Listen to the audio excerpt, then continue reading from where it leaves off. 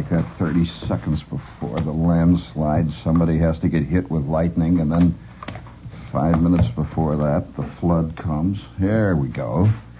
We have a commercial here right off the bat. Hey, George. Feel like hitting out a few fly balls here. Good morning. You'll find that I have a tendency to be very dangerous on Saturdays. Saturday is a dangerous day. Hi, George. I'm walking along 49th Street now more than 10 minutes ago, and I feel it in the air already. It's just Saturday. That's all. Saturday is the dime store day. Yes, I don't know why that is. Saturday is a dime store day. It's as though the whole world has dark maroon kind of mahogany woodwork, and there's that dime store smell in the air. All that dime store candy and all that stuff in the dime store. Have you been in the dime store recently, or do you call it the 5 and dime, or is it the 5 and 10 to you? Well, in the Midwest, it's called the dime store, and in the dime store these days, of course, there's more shouting than anything else goes on in dime stores. You can't hear; your ears are jiggling constantly. There's the sound of a guy saying, "Step out right up, ladies and gentlemen. In just a few moments, we're going to begin to give away these wonderful ballpoint pens." Now, of course, our only object in giving these away is to make sure that many people are using them so that other people will see them, and they will be on the market very shortly. They will be on the market very shortly, and when they get on the market, ladies and gentlemen, they will cost over $7.95. However, for those of you who are fortunate enough to be here at this time, fortunate enough to be right here at this very moment, we are going to make these pens available to you absolutely as a gift. Absolutely as a gift. Now, of course, to show your good faith, we're going to require a nominal payment, a payment that just pays for the advertising of this beautiful, wonderful ballpoint pen that writes forever, that continues to have a beautiful, easy, smooth working point for years and years on end. We will also include with this pen an ever-sharpening paring knife, with a non-burnable plastic handle. Now, step right up. Have you noticed when these guys are doing this, when they're trying to gather a tip, as Long John would call it, they don't look out at the crowd. They're looking down. They're rearranging all their stuff all the time, as though this is all part of the technique, They're very businesslike. Ladies and gentlemen, now step right up. For those of you who have been fortunate enough to be here at this time, you're going to find yourself going home with a wonderful... Ladies and gentlemen, step right up. Shuffling things back and forth. And I'm over there trying to buy myself some jelly beans. Ladies and gentlemen, I hear the sound of this roar, and by George, I'm back home again. The world is a gigantic skin game. And there's just two kinds of people. There are the people who skin, and then there are the people who get skinned. And I suppose being one or the other is no more fun than being the other, because the guy who gets skinned invariably feels that he's gotten a good deal, and the guy who does the skinning invariably feels he's gotten a good deal. And as a matter of fact, all of us are, in the end, in the total ultimate end, here to be skinned anyway. And so it really doesn't make any difference. It's just the little momentary victories here and there, Like the other day, I'm walking on 38th Street, The world is a kind of... Well, I've often wondered just how much of what we see, how much of what we think, and how much of what we dream and put together is a kind of projection of an image of what we want things to be. And things never are, actually. I'm walking on 38th Street, way over on the west side, and this is real fist-fighting neighborhood over there. Oh boy, this is a real neighborhood over there. See, and I'm walking along there, and here's this tumble-down old building. It's about 4 stories high, and on the bottom level there's an old, what looks like an ex-hardware shop that's been deserted 50 years ago now, and it's full of old barrels and stuff, and the windows are dirty and so on. There's 50 kids running in and out, and the whole business, and you can hear a couple of people having a fight on a second floor. It's going on, and it's just one of these Babel, tower-type things, and it's all sort of sinking in the ground, and on the ground floor, there's a little sign, neatly lettered, that says, "Penthouse for rent." Penthouse for rent. And I could just see some guy renting this penthouse for about $4 a month, and it's this... it's chimneys, all clotheslines, chicken coops, pigeon roosts and everything all around him. He's living in his penthouse, and he's riding back home to Ohio. Yes, Mother, I'm not here in New York more than 2 weeks, and already I'm living in a penthouse. Yeah, you sit down there, will you? Oh, yes, we have a commercial here for boneless chuck pot roast. Boneless chuck pot roast. Sounds like at least 5 guys that I've worked with. I'm sorry. You all missed that. Boneless chuck pot roast. Sounds like at least 5 salesmen that I've worked with in the past 5 years. Hi, Chuck. How are you out there? Oh, chuck pot roast. Boneless as they come. His mother used to call them spineless. Of course, this is a new world. Boneless chuck pot roast. Look to your A&P supermarket for outstanding values every day of the week. For example, one of this week's many money-saving meat specials is on A&P's super right quality boneless chuck pot roast. You'll find old Chuck down there in the meat department, sale priced at only 65 cents a pound. And he's boneless with no fat added. The fat that he has been with him for years. So you pay only for the meat that comes to your table. You get A&P's famous super right quality chuck, cut from grain-fed steer beef, and every roast is cut and trimmed to A&P's exacting standards. So drop in and see old boneless chuck pot roast at only 65 cents the pound at your nearby A&P supermarket in nearby New Jersey and in greater New York. That's opposed to lesser New York. No A&P's there. It's like the first time I found out that there was a greater auk. That's A-U-K. That's a word for you to look up. And now, while you're looking up that word, we will move on to the mysterious, sinister city of Philadelphia. As a matter of fact, as you know, a crack is appearing in the outskirts of Philadelphia that has defied all expert analysis. And in fact, it has swallowed up already several bystanders, including one PR man who came there as the result of attempting to make the thing look like something that it wasn't. He is gone now into the bowels of the earth. Incidentally, speaking of the bowels of the earth, I'll never forget one time I'm a kid saying, kids think about what is under there, what is under there, under the ground. Most adults, as they get older and walk around. By the way, we're going to start a program of adult education here on this program. We're always talking about kids, what kids should read and all that stuff. And from the letters that I've read from the kids, they don't need any education. I mean, they're 4 miles ahead of their old man, most of them. As a matter of fact, it is interesting that more young people, you get out to the paper book gallery, this is not a commercial, so don't write that. You get out to the paper book gallery or any good place where they're selling paper books these days, and you will find that the average age of the person standing around and buying books of exceedingly interesting quality is roughly about 19. This is intriguing. And where do you find the old man? You find the old man in some place buying a magazine called Whoopee. With the center fold out with the chick made out of paper.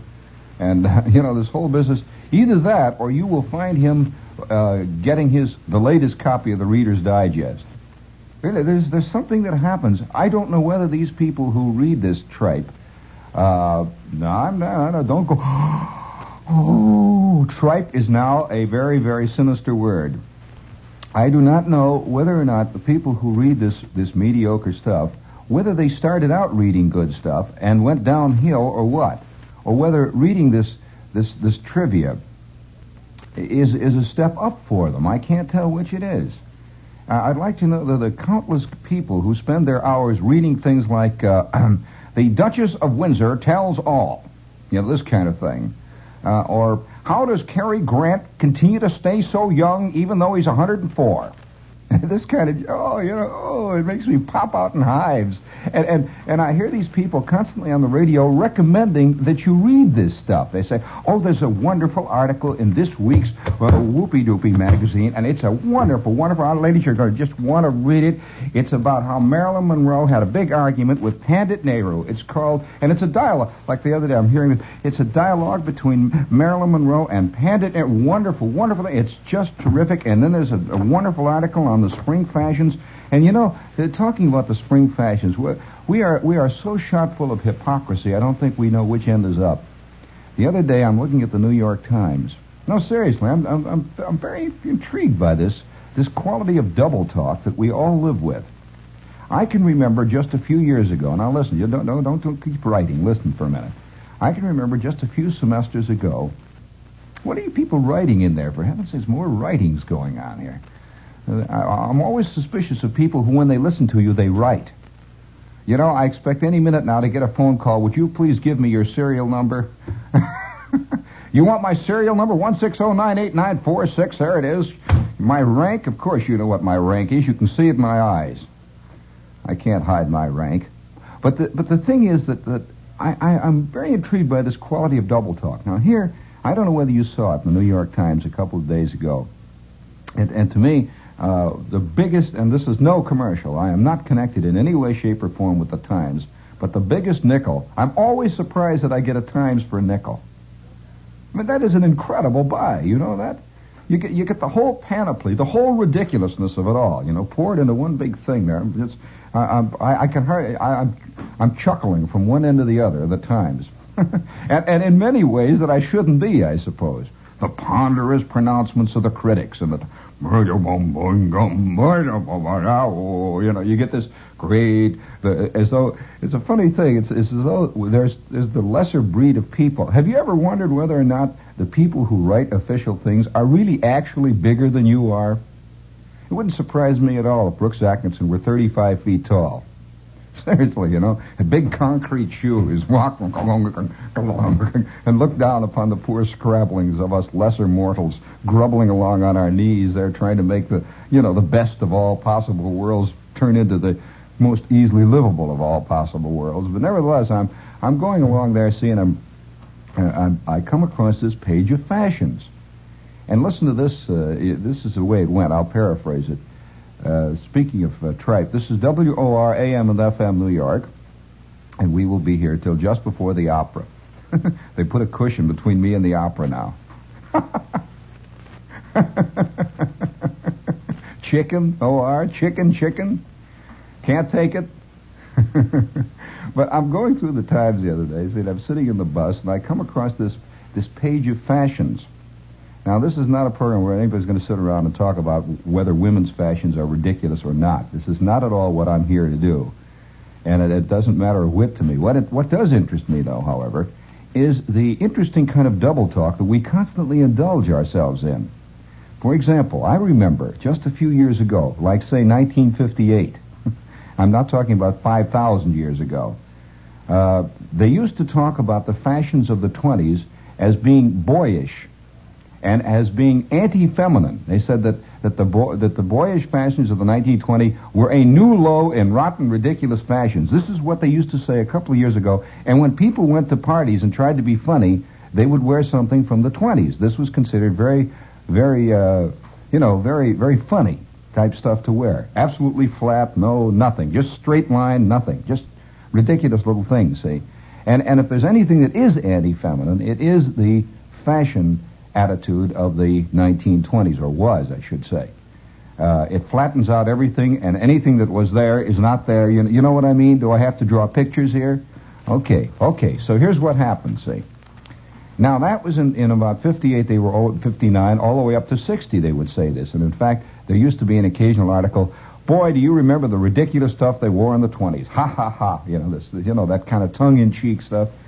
Well, here's what happens. I'm going through there, and here's a page of pictures of fashions right out of the 20s. It says, Juan Balenciaga, or whatever his name is, surprised the entire fashion world yesterday with his new show. His new show consisted of actual patterns copied from the 1920s with no changes, nothing. He reproduced the 1920s fashions from old patterns and surprised the fashion world. The thing that was particularly stunning about these new fashions was that they are now ultra-feminine. Superb, ultra-feminine, and the beautiful, it brings out all the feminine, blah, blah, ultra-feminine, feminine. I said, what are you talking about? It's quite the opposite. And I guess it depends on what you call feminine. And then again, it's the double talk. And I can assure you, this same person who was writing this was writing quite the opposite of that 1 year ago or the year before, whenever they wrote about the 20s. Now, this is just a tiny... Who cares about fashions? I am saying this is true in spades in almost every other area of human endeavor. This ability to completely reverse your field, which of course is very convenient, because then you're always au courant. I mean, you're always with whatever is around, and you are never. And one of the really difficult things, of course, that must be faced by everyone who is attempting to make any kind of a plunk in public life, is that you never want to be caught saying whatever is hip at this moment isn't hip, because that makes you sort of unhip. You know, you say, "Oh, come on, that's a miserable picture." And what do you mean, miserable picture? That's the new wave. Says, "Yeah, new wave. They just used to call it out of focus photography a couple of years ago." "Oh, no, you can't. You don't understand. I mean, this is a serio-tragi-drama." "Oh, serio-tragi-drama. Come on, will you get off my back?" I mean, it's like everybody makes movies starting out with no story, and they work awfully hard to try to find one somewhere. In fact, you know that I know one of the big hit movies started out, in case you're interested. Are you interested in the behind-the-scenes stories of movies? I mean, really? The kind of stuff that Hedda Hopper never tells?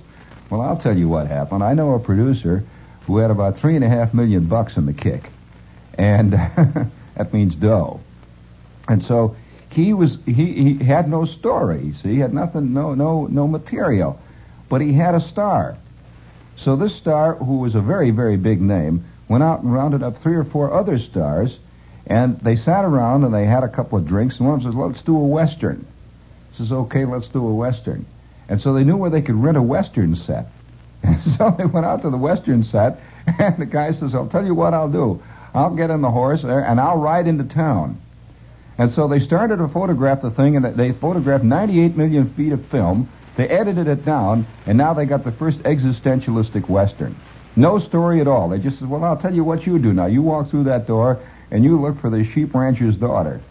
And in short, it was all ad-libbed. Nothing wrong with ad-libbing, except that the point is you have to have a point around which you ad-lib. I mean, ad-libbing per se. And so you see that. Did you ever hear this? You know, it's funny how I think about 98% of the people are cowed. By cowed, I mean they are impressed by any kind of achievement, because most people don't achieve anything. And they're fantastically impressed by a guy that does anything. And so anybody that makes a little movie or writes a little itty-bitty play or anything like this is very, very impressive to them. I know a guy who wrote a play once in 1932.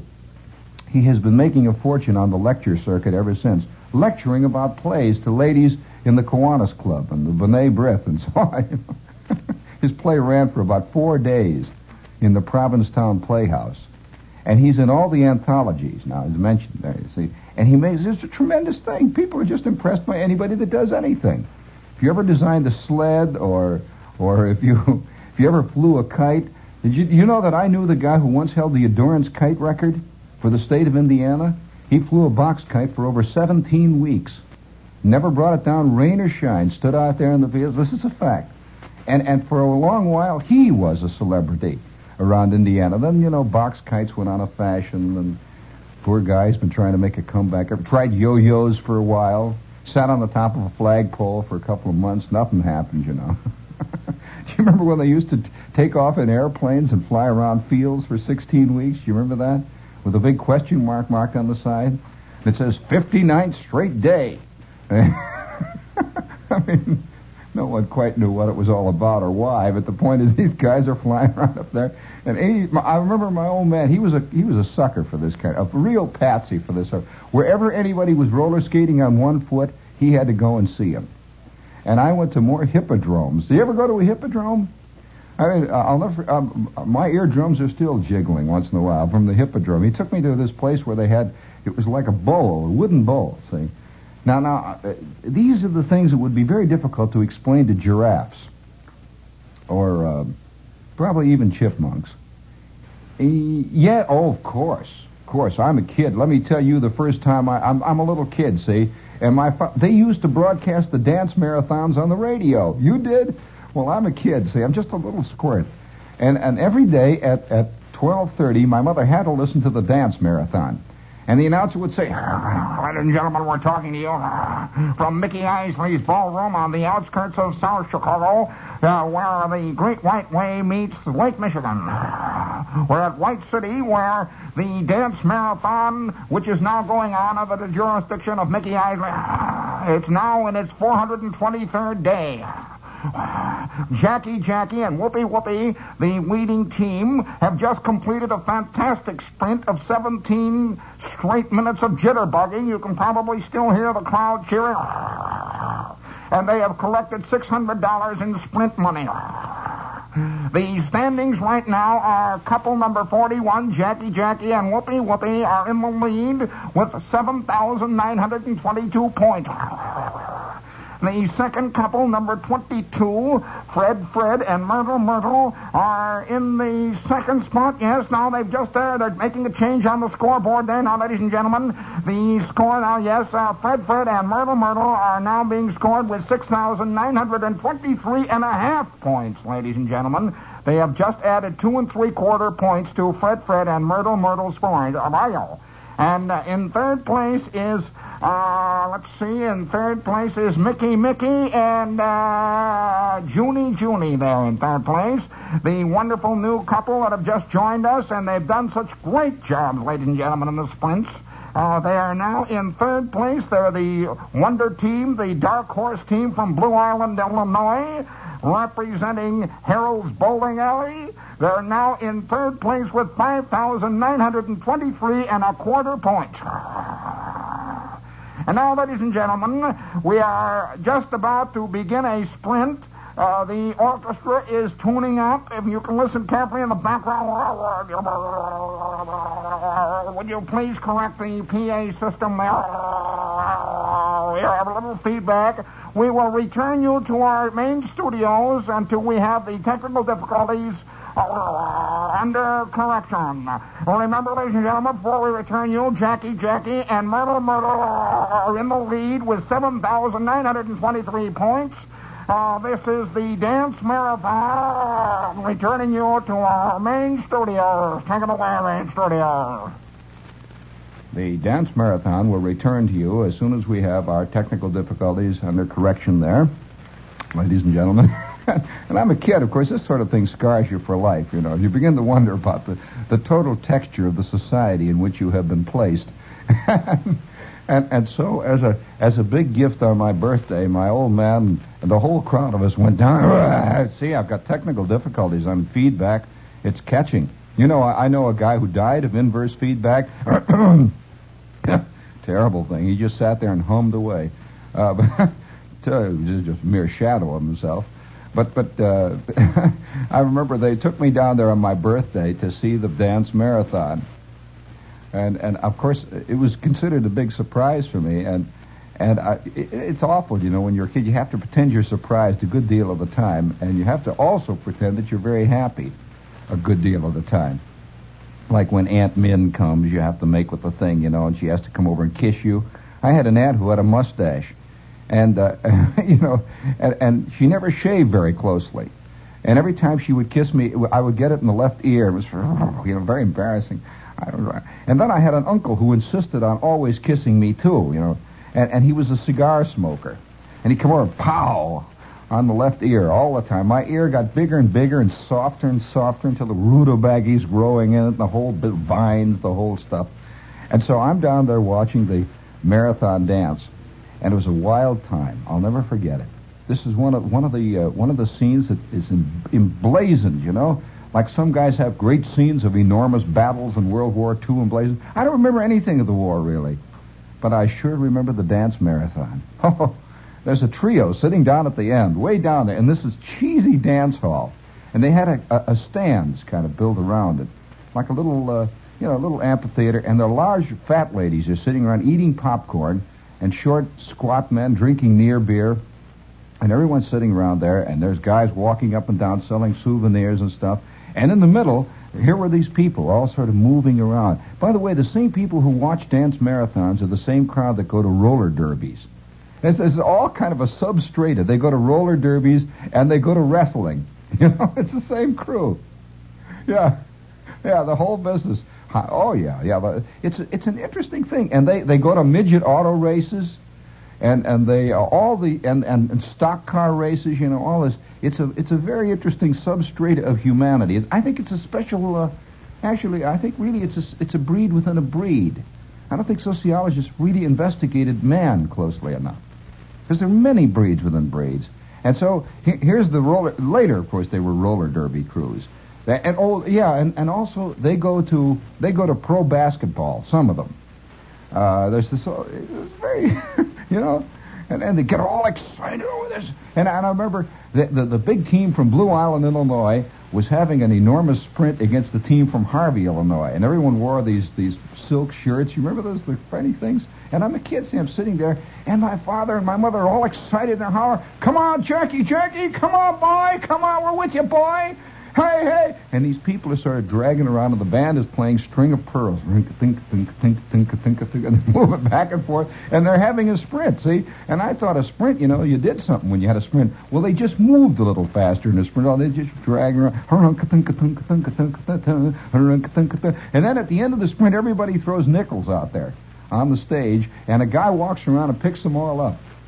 And here is this guy. I'll tell you who the guy. It's a wild moment. The guy who's doing all this. Then there's an MC.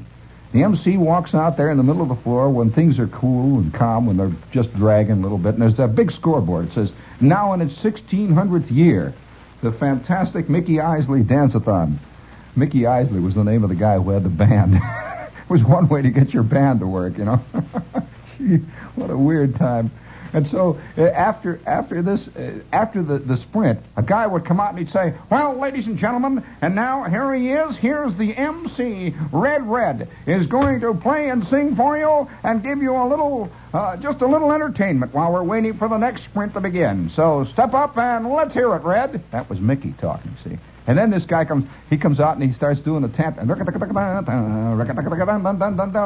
ladies and gentlemen. You know, funny thing happened to me coming down to the dance hall today. Now I'm going to do my famous imitation of Jimmy Stewart. And I'm watching this guy down there. And this went on for about 4 hours. And finally they took me home with smoke in my eyes, you know, feeling rotten. Well, I'll tell you who the guy was. Very weird thing. The guy who was the MC at the dance-a-thon that I saw later turned out to be Red Skelton. It was Red Skelton. So, I mean, you know, and I'm just a little kid. I'm watching, and this is going on, and all business, and so.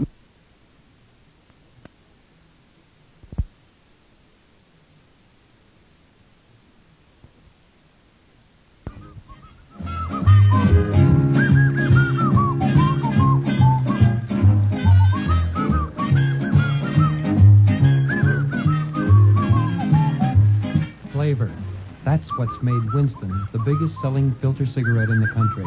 And the reason for Winston flavor? Filter Blend.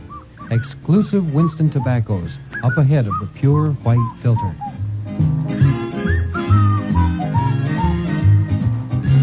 I did that long ago. You just didn't hear it. See, you guys it are all right. comes down Hello. to this. Flavor is what smoking is all about. Is that what? So get the filter That cigarette explains with it flavor. all. Full, rich tobacco flavor. Get Winston. Winston tastes good, like a cigarette should. See, you were writing there, and you didn't hear me make the break. See what I mean? He heard it. He wasn't writing. What's the matter now? Don't I? Now, didn't you hear me make it? All right, fine, good. Now, let's do a couple more here. A.M.P. Live Valentine. You got a Valentine in there? Okay. All right.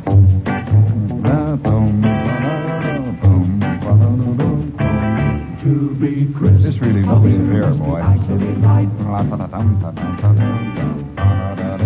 With true flavor, precisely right.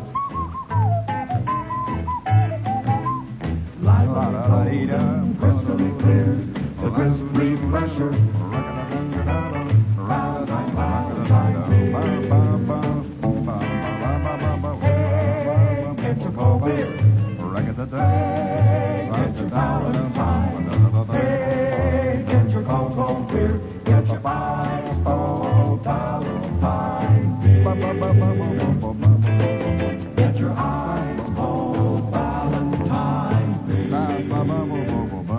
first swallow and everyone to follow proves Ballantine is the light beer with true lager flavor. Since 1840, America's finest. There we go. And now let's see. Oh, yeah. Hey, listen, thinking of, oh, yeah. I don't know why. No, I don't, really. I don't know. I was fascinated. You know, I really believe that out of 10 people, just take 10 people at random, and if you were to ask these 10 people, of course, you hear it on the radio more than anything else. Almost every person who is on the radio, I find, these are the popular mediums, not radio alone, but television, and the popular magazines have a set of beliefs that are immovable. Now, and they all believe the same thing. For example, just this is a very rough example. You can always trust a man who has a dog. And this kind of thing. Now, that's a very rough example. Or things like this. Beatniks wear beards. This is the considered opinion of many of them. And then such things as, I believe that old people should move to Florida when they retire. Necessarily. You know, this kind of thing, deep thinking. Things like, I think, I think, by George, I'll tell you what I think. I think that people should read better books. This sort of thing. Very, very deep sort of thing. Or, I think that movie producers have a great responsibility to the youth of the nation. The real, very deep things. And these are all thoughts which are held by all... Of course, the point is that none of them are thoughts at all. These are kind of cant. These are things that people say. Such things as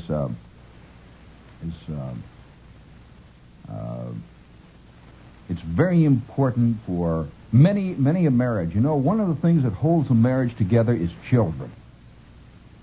This kind of thing. As a matter of fact, they refuse to concede that many a marriage has been broken up by children.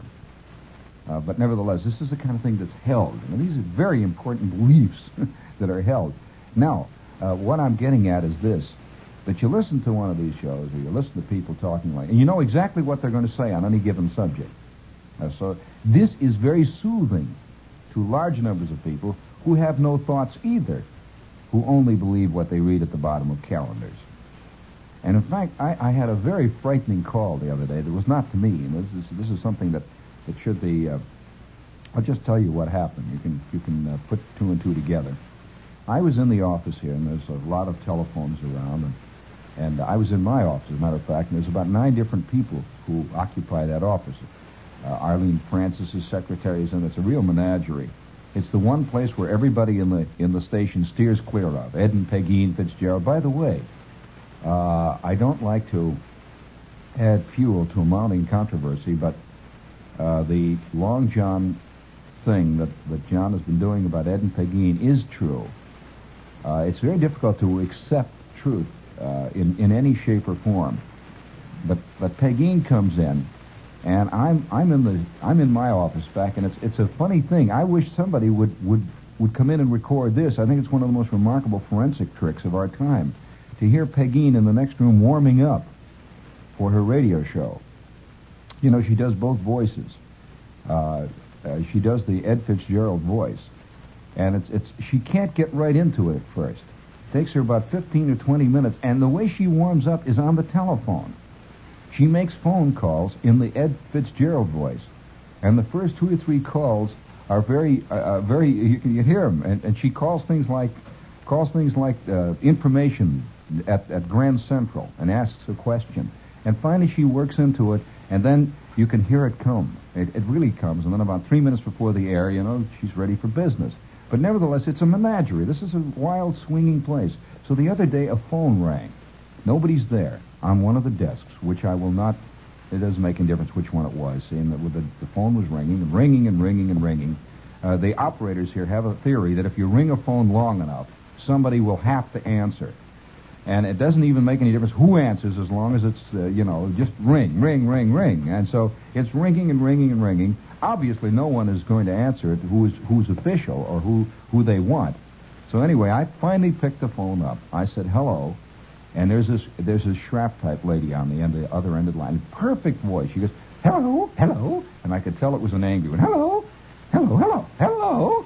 And I said, hello, may I help you, please? Yes, I would like to speak to Arlene Francis. I said, well, Miss Francis is on the air. I'm sorry.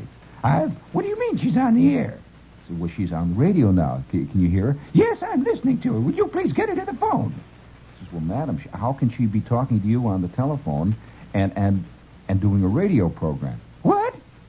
Well, how can she be talking to you and doing a radio program at the same time? She's on the radio. What do you mean by that? Well, she's on the radio. You just said you heard her? Yes, I'm listening to her. And I'd like to... Well, maybe you can help me. Why does Miss Francis, lately, why does she insist on having controversial interviews? Controversial interviews? What do you mean, controversial interviews?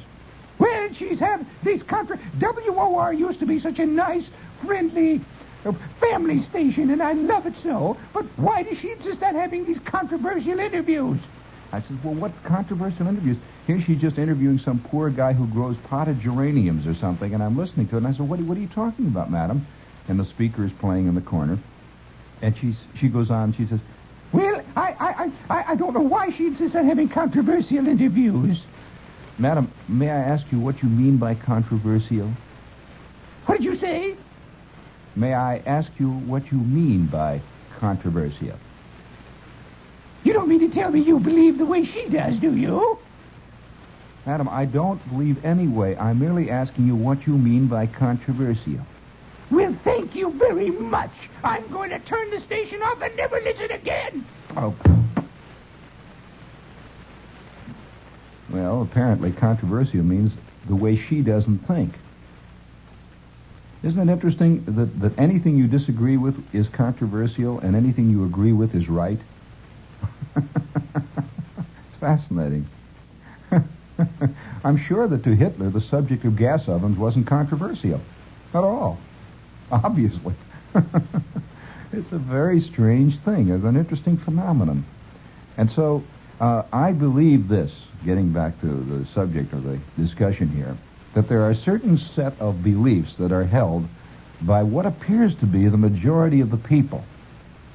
Now, these beliefs, invariably, I have found, are based almost totally on an emotional absorption of some kind of viscous fluid that the person grew up with.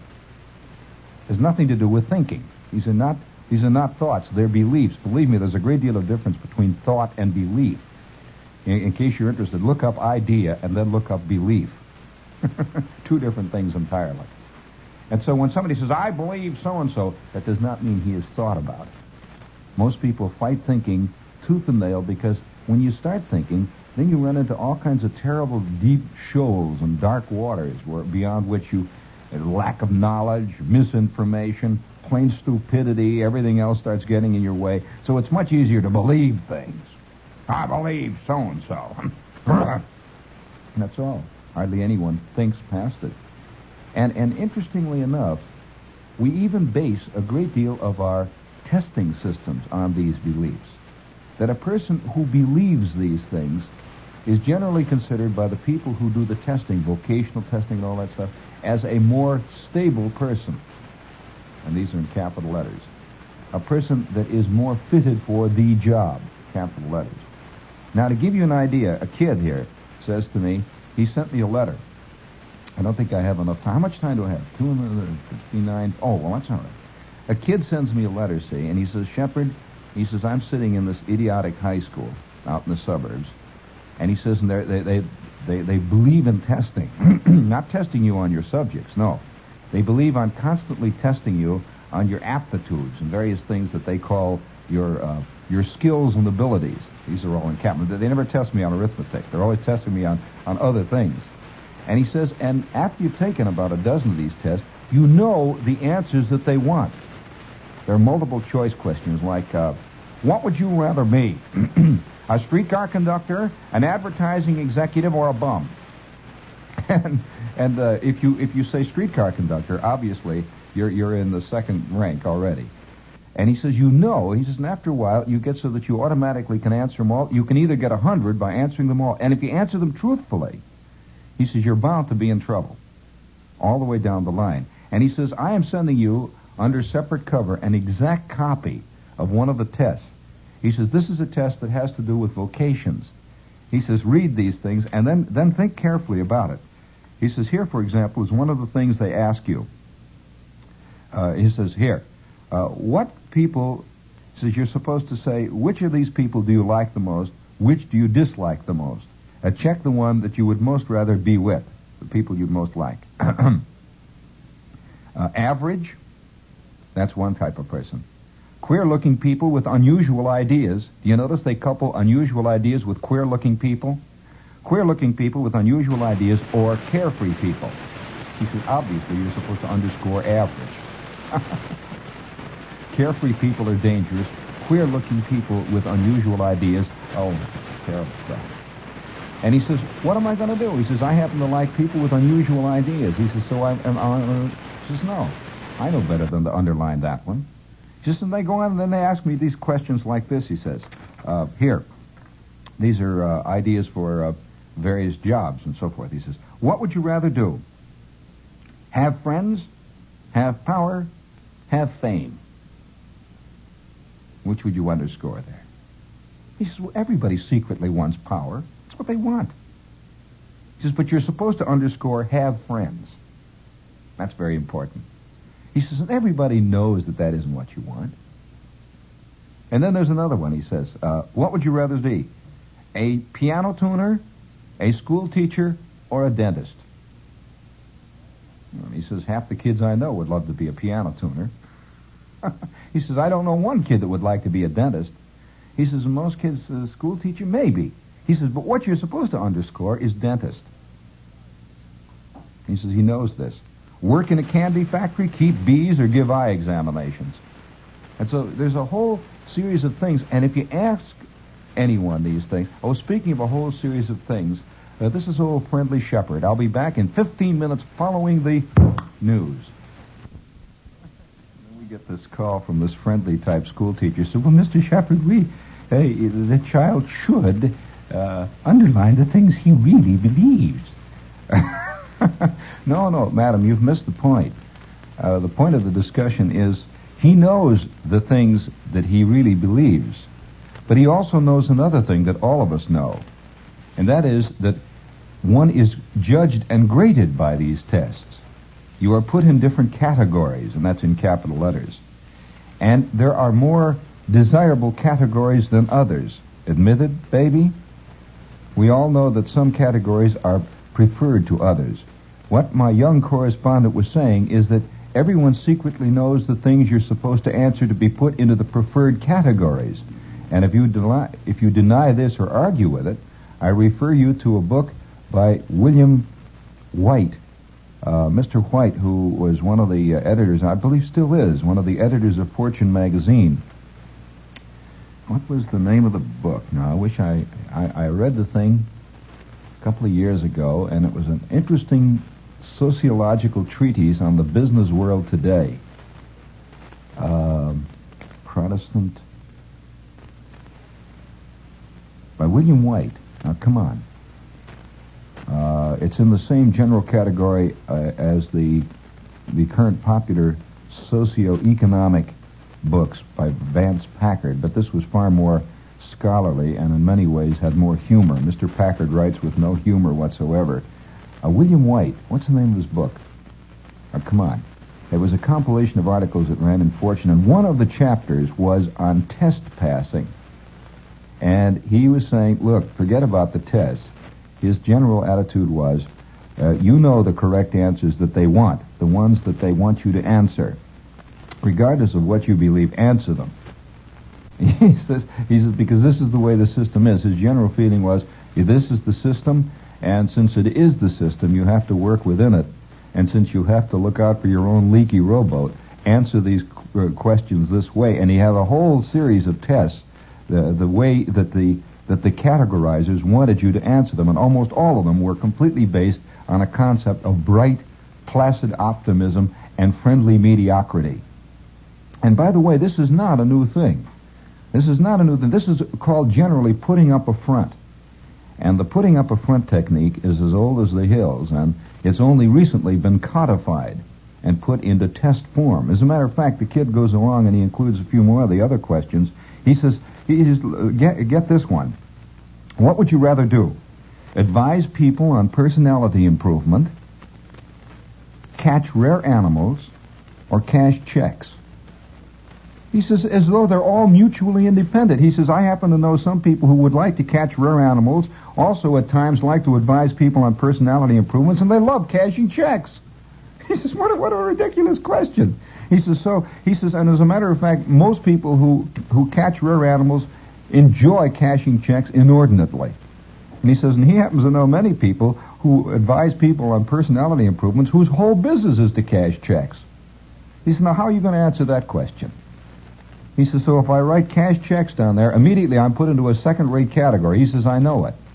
He says, if I put catch rare animals down there, he says, does that ignore the fact that I also like to tell people about their personality problems? He says, so which way do you go on these ridiculous questions? And then and listen to this one then. He says, listen to this one here. He says, now, what would you rather do? You're supposed to check the one you'd rather do. So he says, belong to a discussion group for problems of modern life. He says, yeah, that's an interesting thought. Yeah, I think I would like to belong to a discussion group for modern life. Belong to a literary discussion group. Yeah, I'd like to do that too. Belong to an astronomy club. Yeah, so I'd like to belong to all three of them. But I'm supposed to check the one I would like to belong to. He says, apparently they believe that people who are interested in astronomy are not interested in modern life, nor literary discussions. And conversely, people who are interested in literary discussions are not interested in modern life. He says that makes no sense whatsoever. He says it's totally nonsensical. And he says, and this is a test that was given in one of the big high schools in suburbia here. He says, and the kids are based on this. He says, all kinds of things are put in your record on the basis of this. Then he says, here's one here, he said. Now listen to this one. He says, this is a jazzy one. He says, choose which you prefer. Now listen.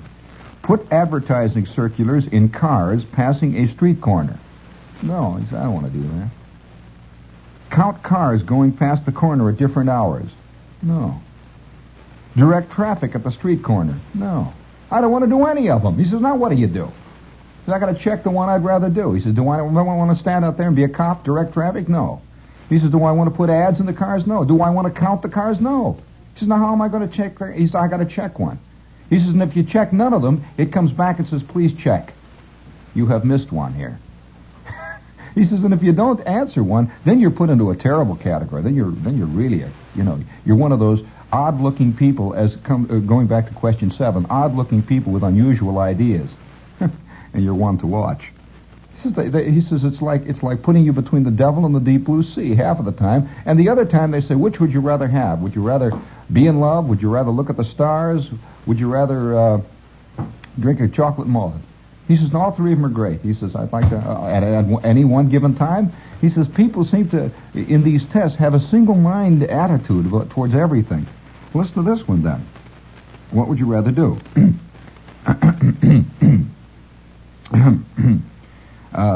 Write a newspaper column on current events, collect garbage, raise chickens. He says, it's obvious which one you're supposed to answer. He says, this is ridiculous stuff. He says, and serious people write these tests. And serious people grade you on these things. He says, it just is a fantastic thing. Now, listen to this. Here's the one. You get a question of this one. Listen. Do you want to read about famous men and women? Read writers' descriptions of an ideal world. Read about the lives of early pioneers. He said, for one thing, he says, they have nothing in here about novels. He said, they don't even mention reading novels. He says, do I want to read about famous men and women? Yeah, sometimes, if it's well written. He says, do I want to read writers' descriptions of an ideal world? Yes, sometimes. Except that many writers write descriptions of like, say, 1984. Or Aldous Huxley's Brave New World. How do you handle that one? He says, I happen to have liked that. He says, read about the lives of early pioneers sometimes. He says, now I'm supposed to check which one I want to read about. He says, now the idea, of course, is that he knows which one they want him to check to get into the right categories. Yes, would you like to catch rare animals or advise people on personality problems? Quick, come on, I want to answer, quick there. Here's one. Now here's another hard one to answer here. You're given a choice here. Work in a candy factory. He says, no, I have no desire to work in a candy factory. Keep bees? No, I don't want to keep bees. Give eye examinations? No. Now what do I answer? I don't want to do any of those. All right. And then he says, here's a doozy. He says, give this one to the average daily news reader. This is one from the field. Have friends, have power, have fame. He says, I want all three of them. Now what do you answer? You notice they're all mutually exclusive, that if you have friends, you can't have power, nor fame. If you have power, you can't have fame or friends. And if you have fame, you can't have any of the others. He says these things are like Alice in Wonderland. And the people seriously grade you on these. They're very serious. All right, children, today we're going to have a half day off. It's the PA system, at 9 o'clock. Says, we are going to have a half day off. The senior class will be taking the aptitude tests, which are given bi-yearly. The senior class, section 2, will file into the auditorium at 10:17. The rest of you will stay in your study halls until the completion of the test, which will be at 11:45. At which time there will be a 5-minute intermission, and then Section 1 will file in for their test. Section 2 will then return to their study halls. After the completion of the test, we ask you do not discuss the test with your neighbors. Do not discuss the test with your neighbors. That is all. This is Mr. Watanabe, the principal. And the very serious people are giving these serious things. Which would you rather do, old man? Come on, Harry, listen. Which would you rather do? Teach arithmetic? Teach dogs tricks? He says, I know an arithmetic teacher who has 3 dachshunds. He says, now how's that guy going to answer that one? Or be the secretary of a congressman. He says, now I suppose if you mark be the secretary of a congressman, that shows that you're interested in important affairs. And if you mark teach arithmetic, that means you're an intellectual. If you want to teach dogs tricks, slob. He says, I happen to know 2 congressmen secretaries who teach dogs tricks and who used to teach arithmetic.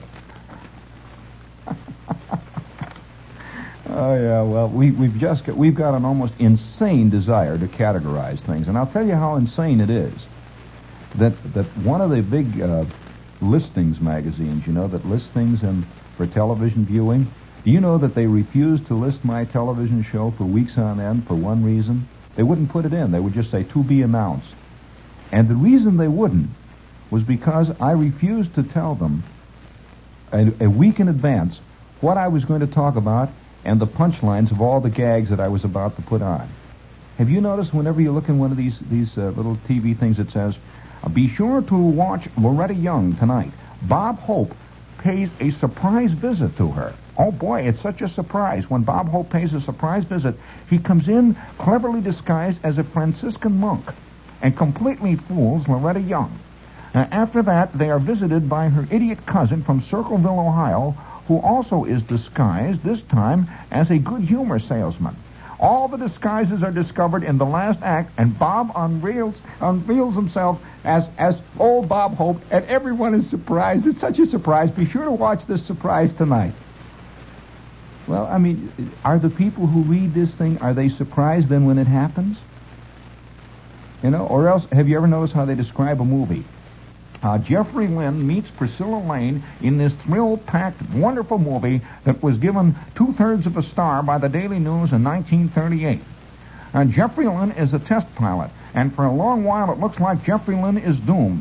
However, there is a happy ending as the two of them finally make it in the last scene, and Jeffrey lands his battered Spad on the field, accompanied by the cheers of Barry Fitzgerald, her old elderly uncle who designed the airplane. What is this, you know? And we have an insane desire not only to know the answers before they're given, but also to categorize everything. And, of course, this is learned very early in school. I mean, kids are always asked to categorize things. Which do you like better, writing book reviews or standing on your head? It's kind of mutually exclusive, but nevertheless somehow coupled. And it's all part of the interesting tag thing. Tag, put a tag on it. Put a tag on it. Believe me, you know why most of the comics who work on television and radio, why most of them have to have canned laughter? Is because if they didn't, people wouldn't know it's funny. They have to be told it's funny. And so if you were to see, let's say, the Danny Thomas show, have you ever wondered about these people that are doing family comedies and they're in their living room? I mean, they're in the kitchen, the living room, and you keep hearing people go, where are these people sitting, supposedly? In the bedroom, watching them, laughing? Well, the reason that they have to have the canned laughter is because the comic realizes that if he didn't have this, nobody would know what category to put him in. And if he's categorized as comic, then people will laugh. If he isn't, that's where my, people never know. I get letters from people constantly. Dear Mr. Shepard, I have to tell you a terrible thing, but the other day when you were talking, I had a laugh at what you had to say. And she's apologizing. Speaking of laughs, this is WOR AM and FM New York, and we'll be here until 5 minutes to 2, just before the opera. I see them all lining up across the street for the opera. Oh, listen. One of my favorite operas is being done tonight. I like Turandot. Turandot today, isn't it?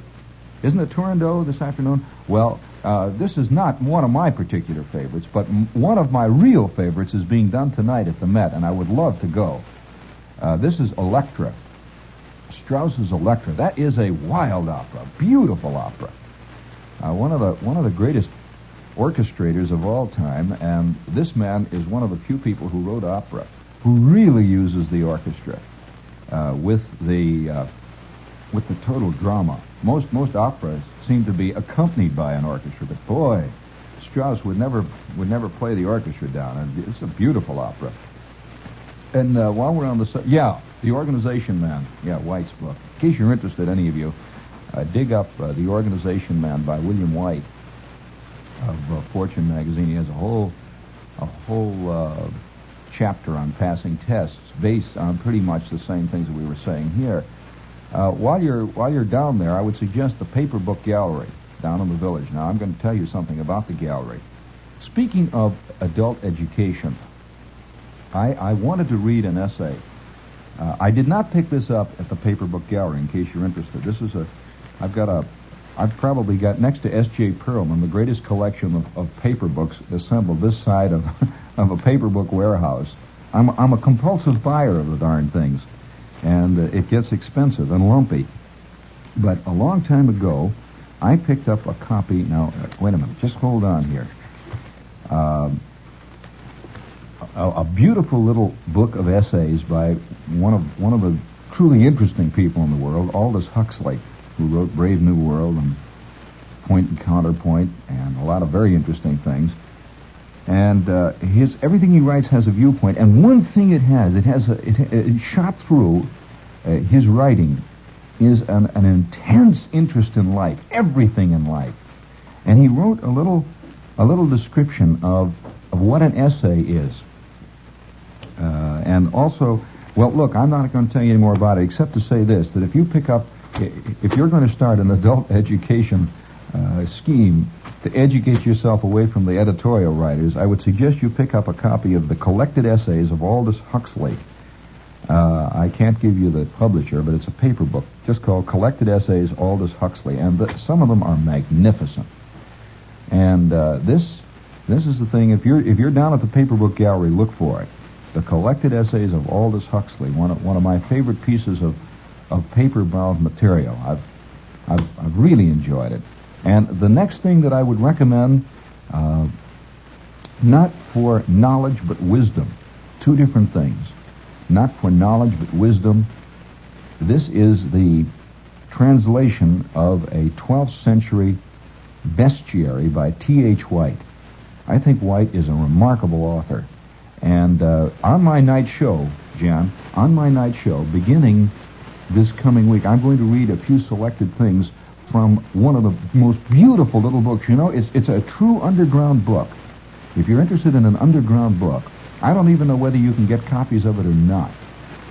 This is nothing. This is not.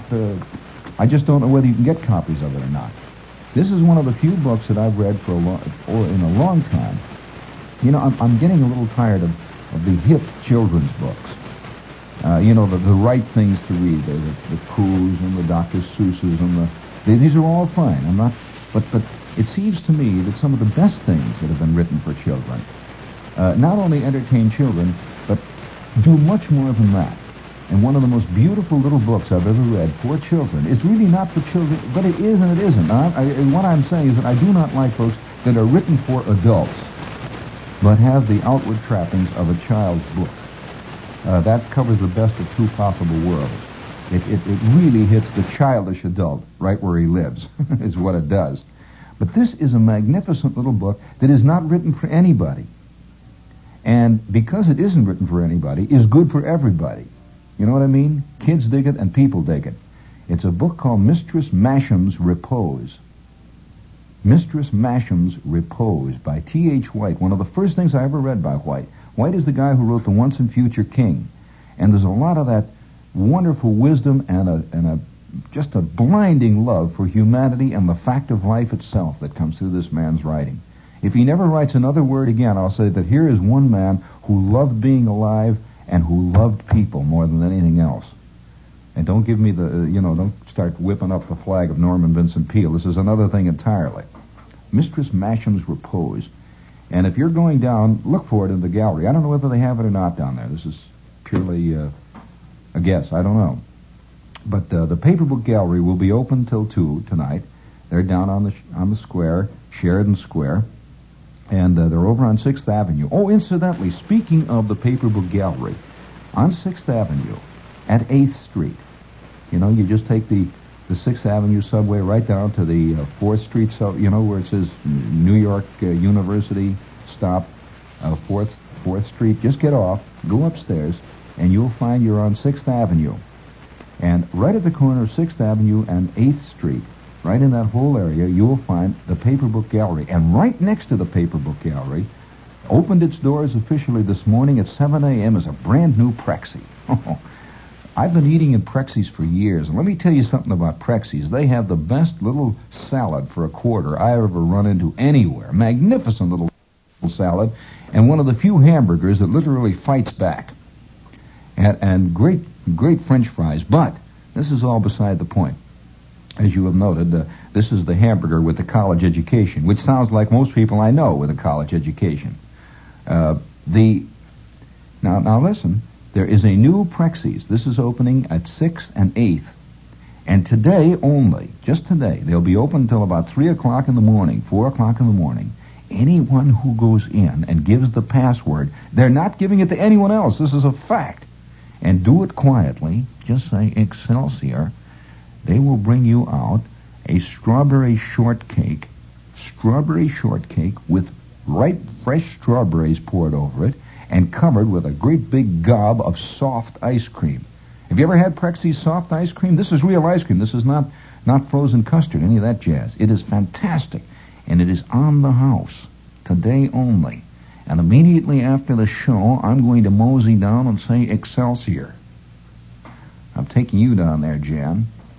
I hope you haven't eaten for a week. Any of you people, I'll tell you this, any of you people who are living on a 900-calorie diet, you know, that can be very inconvenient, you know. There's 900 calories. I suggest you do this. Come on down to Prexy's today, say Excelsior. Down this strawberry shortcake, and you won't have to do it for the rest of the week. You're through eating for the rest of the week. It will carry you all through. 900, you know. Which would you rather do? Hang by your feet, eat strawberry shortcake, or holler whoopee? Now, come on, give me the answer there. We're going to put you in a category, kid. I remember Prexy's on 6th Avenue at 8th Street. It's the new one. Well, I don't know, you know. Oh, yes, we have another one here. We got right down there, right across from the other paper book gallery, which is on Sheridan Square, is the Pottery of All Nations. Do you know what happened to me the other day? Did I tell you on the air about the guy who sent me the Okinawan mugs from, well, all right.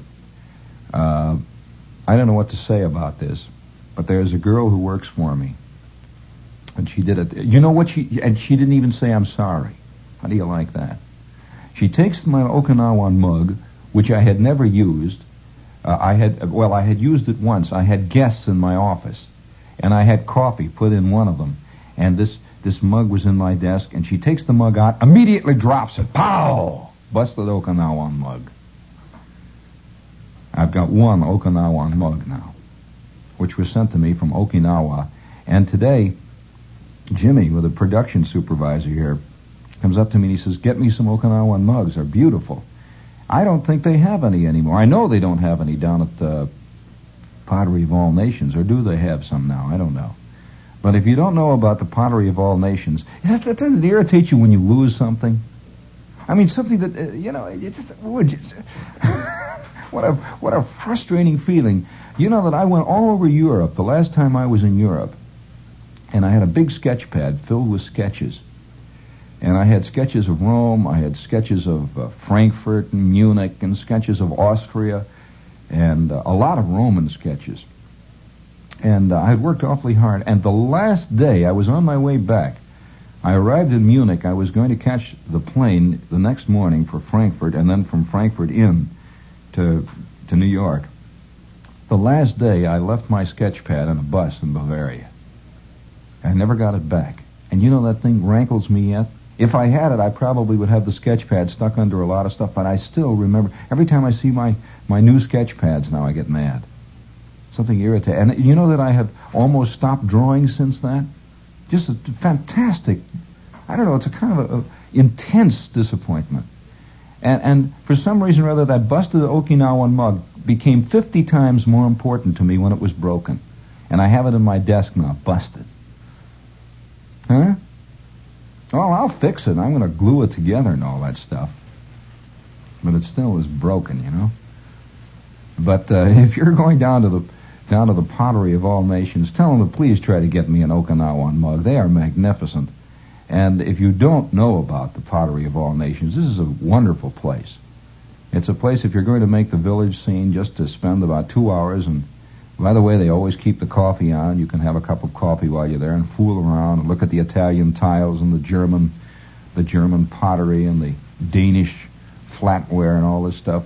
And it's all on rough wooden shelves, you know. People walk around and kids cry and old ladies push each other. You know, you can hide for weeks in the back there. They have a lamp section. These old Italian ceramic lamps and all that, all piled up and great big gargoyles and stuff. You can stand around back there and sniff, and weep a little bit, and drink your coffee and get away from, It's the Pottery of All Nations, who have never been known to pluck at anybody's sleeve. And they have the stuff now. And by the way, their prices are amazing. They have another store over at 64th and Lex on the east side. They're open also till 10.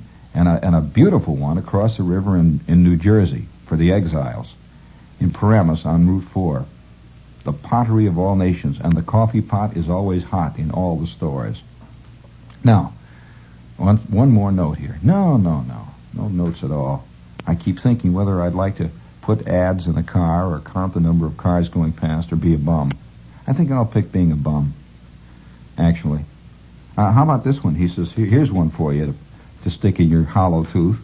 Write a history of the Red Cross. How would you like to write a history of the Red Cross? Write a history of the Red Cross. Search for information to shed new light on a famous historical event. All capitalized. Or write a musical comedy. He says, look, Dad, let's level. Half of the guys who write histories of the Red Cross secretly would love to be able to write a musical. He says, and half the guys who do write informations on new lights on famous historical events are doing it hoping that someone will make it into a musical. He says, what is this, He says, as a matter of fact, I don't want to write any one of those. I would prefer to write a novel, which I'm working on now. He said, and they didn't have anything down there about novels. It's always write a thing about an event or a famous person. Nobody talks about it. Write poetry? No, that never enters it. That's classified with odd-looking people with strange ideas. Poetry. Thought you might like to... This is a kind of nice choice here. Don, which would you rather be? Be the most successful tractor salesman in the country, be a certified public accountant, or be an authority on taxation? Oh, what a dull choice. All three of them you want to be? I can't stand any of them. How would you like to be an authority on taxation? Ugh. Taxes, schmaxes. Oy. Like my mother used to say, looking out over the window through her potted geraniums, she'd see old Bruner staggering up on Saturday night with a snoot full, catching his neck on the clothesline as he goes in. He finally falls through the screen door, and she says, death and taxes and Bruner on Saturday night. I'd say, Mom, what do you mean, death and taxes and Bruner? She says, when you grow up, you'll know. Well, to be honest with you, Ma, I never have found out. I mean, it is all a giant conjecture. Which would you rather be most? Come on, you residents of Queens. Your kids are being asked this. Would you rather be the most successful tractor salesman in the world? Of course, you're supposed to say no to that one. I mean, this is slobism, apparently. You notice they don't say be the most successful Ford salesman? Because most of the kids will grow up to be that. It's a tractor salesman, the most successful tractor salesman in the country. Be a certified public accountant. Now, that's very respectable. Yes. Be an authority on taxation. Very respectable. They don't say be a trapeze artist.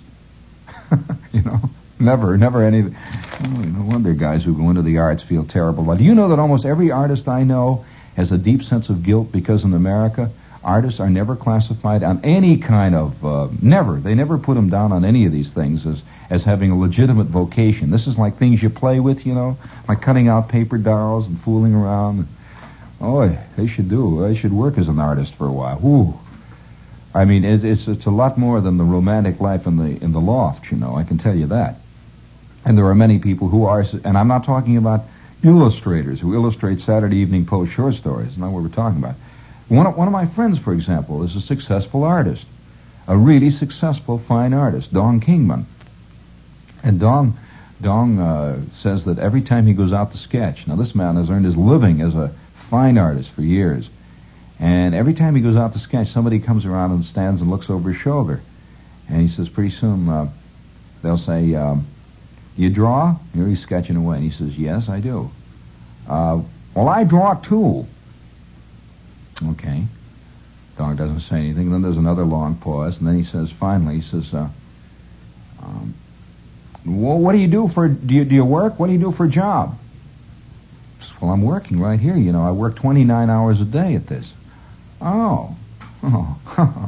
And the guy walks, there's a bum. He works 4 hours a day at his job, and his union makes it possible for him to stand around for the other 4. And he thinks that an artist is a fool and a charlatan, a bum, and a fraud. Believe me, no artist is allowed to stand around, because when you see those pictures hanging on the gallery, somebody had to paint them. And there ain't no union for painters. No 10-minute breaks. On the hour, every hour, it just doesn't work that way. No scale at all, no. And they're not even allowed, as far as I know, they don't even come under Social Security. But nevertheless, they're very important people. The most important, probably, that we have. And that includes the whole crew. Now, so what would you rather do? Advise people on personality improvement? Hey, you lady out in Staten Island. I'm sure she knows which one she'd rather do. Yes, I like to tell people about their personality problems, of course. But then, on the other hand, I've caught several rare animals in my time. I've been married twice. And cash checks, yes, I love cashing checks. Now that you ask the question, I can't tell really which I'd prefer to do. Depends on the time of day. Yes, Mr. Shepherd, you are the one. Yes. Speaking of art, I think that every American owes it to himself to know something about art. What do you mean? Oh, what a cliche. I don't believe that. Stop it, Shepherd, I don't. Now, cut it out. Why did you say that? There comes the old clichésville again. No. Let's put it on this basis. If you think you should know something about art, and particularly American art, you should know about the... Come on, put the thing up there. What? No, don't take it down. Leave it up there. No. See, you took the sign down. Put it up again. There you go. There. That makes me feel a little more secure. You should know something about the Art Students League. And the Art Students League is one of the real bulwarks of American art. More artists than I know of. By the way, Dong is one of the people who taught there some time ago. I believe I don't think he studied there. I think he taught there at one time. All sorts of interesting people teach at the Art Students League. People like Marius Cooper, a superb watercolorist, incidentally. And if you are interested in knowing something about American art in particular, which incidentally is the leading school today in the world, if you can classify a nation's art output as a school, that something in the American air in the last 5 or 6 years has galvanized our artists to become the kind of spearhead of what is, at any given time in history, one nation is producing the people who are influencing most of the other artists in the world. Now, this is either for good or bad. We're not here to describe or to make any value judgments on it. This is a fact. That at one time it was the French artist. At another time it was the German artist. Of course, there was a period of time when the Spanish, we're going back in history now. The most recent big influences, of course, were the French, around the turn of the century all the way on up into the 20s. And then gradually, in the 30s, the American artist began to be a world power.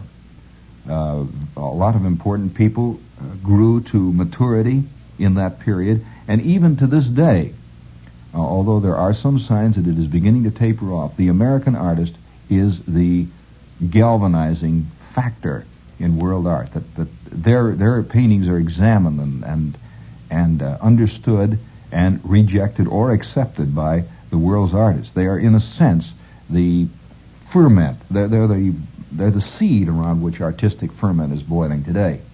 And many of these people came out of the Art Students League. And if you would like to know something about this organization, they would be more than pleased to send you a big booklet. It's about an 80 or 85-page book, and it contains all kinds of illustrations, pictures, and reproductions of the work of the people who teach there as well. And incidentally, you can only judge. See, one of the things that's interesting about the Art Students League, and I speak here as an amateur painter and drawer, is that you select the man you want to work with merely by the work that he does. And working with a teacher in any one of the arts is a very difficult proposition. You cannot be taught talent, Get it out of your head. This business, with the match covers, you too can learn. Yeah, you can learn to draw, but that doesn't mean you have talent. You can't learn it. And working with talent is a very difficult thing. And the Art Students League has a wide selection of people who are really experienced teachers, and all of them are excellent, well-known, and understood painters.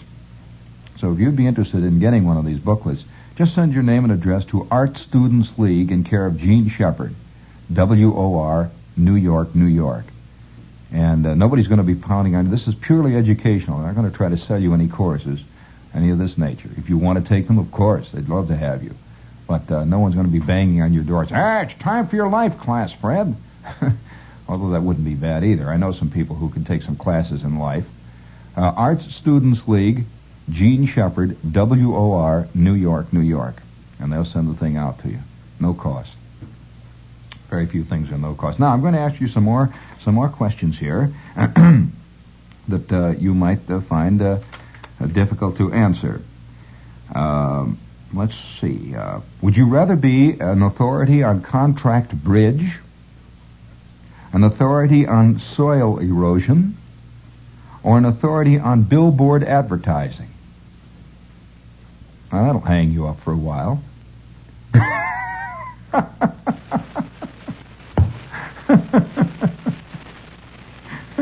Kid says, I hate card games.